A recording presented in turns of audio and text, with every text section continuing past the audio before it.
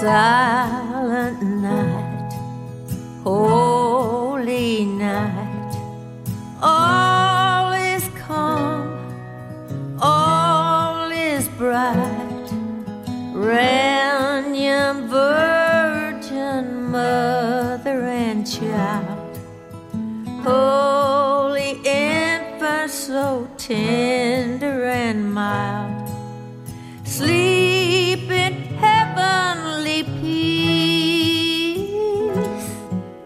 sleep in heavenly peace. Welcome back, my friend. Welcome back. In an earlier, nobler stage of my life, I was a newspaper columnist. Grateful for that opportunity. And I remember one time, one Christmas Eve specifically, and it's funny about this story. I know it happened. I don't remember exactly all the particulars, but I think it went something like this. It was Christmas Eve, early in the morning. Early, I don't know, that's subjective, isn't it? Pretty relative. I got into work about 7 or 7:30, and my job was to find and write a newspaper column, and I would do that 5 days a week. It actually was a pretty easy gig. I had just a few years earlier worked at a small Army newspaper where you did all the work, and every day I wrote 4 or 5 stories. And so when my career advanced, and they said, we'd like you to do 1 column a day, and they were nervous that might be too much, I said, no, if I push myself, I guess I can do 1 story a day. But I wanted to find a column, obviously, and sometimes they come to you, sometimes you have to come to them. And I was in the habit of, I had this theory that no news happens in the newsroom. At the TV station, at the newspaper, they have this place where the reporters sit, or in the case of the newspaper, used to sit when they had reporters. But there'd be people in there. It was always a buzz of activity. And my philosophy was, no news happens in the newsroom. And so if you are in the newsroom, there's a pretty good chance that you're missing out on something. So what I did that day was I went out for a walk, fairly early in the morning. I went out for a walk. And I went through how do you describe, I don't know the word, a place where poor people live. What's the polite way to say that? One of the challenged parts of town. I went off walking that way. And you don't know what you're looking for, but like they say, you'll know it when you see it. And I just was walking around, and I had my little reporter's pad in my hip pocket, and I had a pencil because pens don't write in the cold, and I just was looking. And I had been out for an hour or so, and I come across this light pole, and on it was a hand-lettered sign.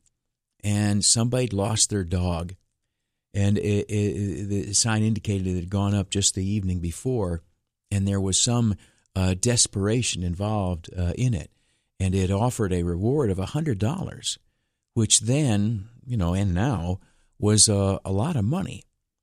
So I pulled out the notepad and the pencil, and I wrote down the phone number. This is before they had too many cell phones. I wrote down the number, and I walked on, and I copied down the words that had been on the sign.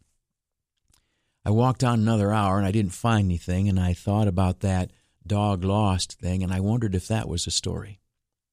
Here's the thing. If you are a journalism student, 9 times out of 10, the lost dog poster is not a story.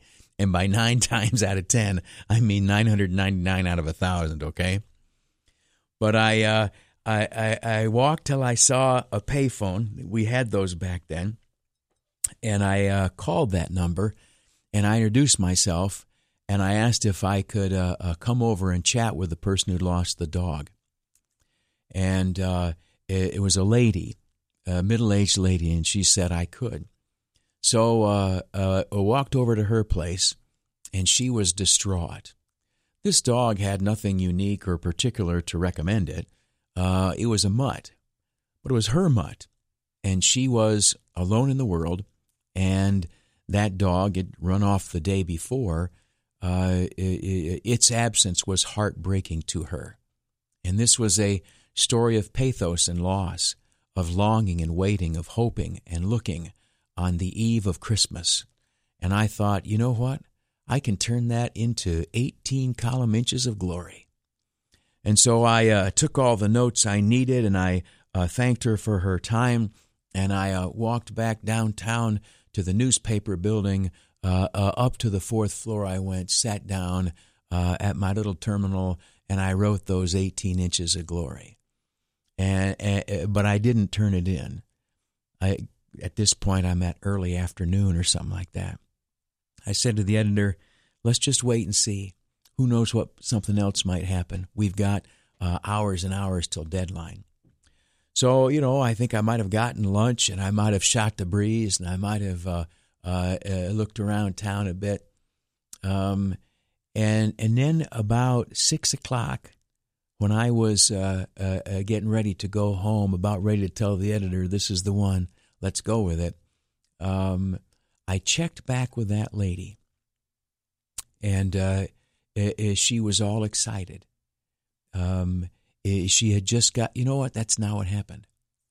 I called her, and, you know what? Like I said, I can't remember what happened, but here was the deal. I was at her place. I can't remember exactly the details but here's what happened. She got a call about dinner time, and it was from a woman who had found the dog. And whatever the scenario was, I got to be there when the lady who lost the dog went over to the home several blocks away of the lady who found the dog. And when I say home, it was one of these tiny apartments that so many city houses are cut up into. At any rate, I need to finish this story. The lady who found the dog, actually her little child found it, was an unemployed woman on public assistance who had 3 children. She was a good woman. She had been married. Her husband had run out on her. She worked until she got sick. She was a good woman. And it was Christmas Eve, and there was no tree up. There were no presents. There was no meal for the morrow. And then there was this little dog and a sign on the post out front, and a lady who brought $100 and gladly gave that for that little dog. And I stood there as the lady walked through the door with her $100 and met her little dog and this mother with 3 children and no Christmas. Well, the lady had her dog and consequently her Christmas, and that little mother had $100, and with that, and maybe a little bit from my pocket, was able to very quickly over the next couple of hours make a Christmas for her family. And I was grateful that I could be there and see that. And I was grateful that there was a God in heaven who made such things happen, who notices the wants and the needs of the least of us, wherever we might be. Your Hometown is a production of iHeartMedia. It originates each week under the auspices of radio station WHAM in Rochester, New York. I hope that you will tune in again next weekend. Until then, remember to do your best. I'm Bob Lonsberry, and this is Your Hometown.